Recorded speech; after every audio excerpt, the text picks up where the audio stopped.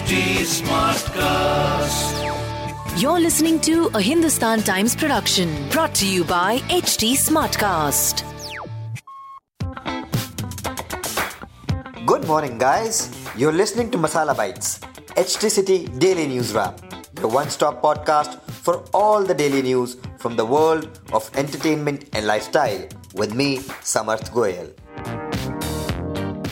Now that cinemas have been allowed 100% occupancy, is it a good idea for films to clash given the financial health of the industry, or should releases be spaced out so that everyone gets a chance to recover some of the loss? Experts weigh in this exclusive feature done by us. Moving on, at the age of 22, Ananya Pandey has had already 3 releases and is shooting for 2 more apart from having more projects lined up. But in an interview, she tells us she isn't looking to be a part of any rat race.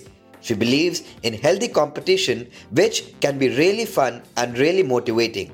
Having said that, however, she gets happy when other people her age also do something good.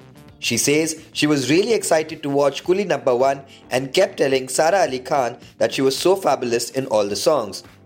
She also adds that the two jam to each other's music and she feels happy when she sees everyone do so well. It also motivates her and helps set her the benchmark higher.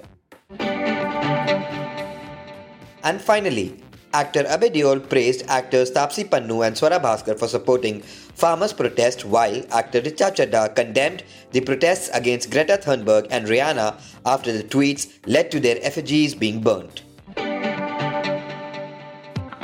If you want to read more in depth about the news briefs I just shared, please pick up a copy of Hindustan Times today.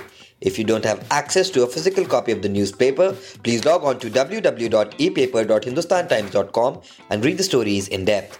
That will be all for today. Keep listening to Masala Bites for your daily dose on entertainment and lifestyle. Do like and follow us on @HT Smartcast. We are present on Facebook, Instagram and Twitter.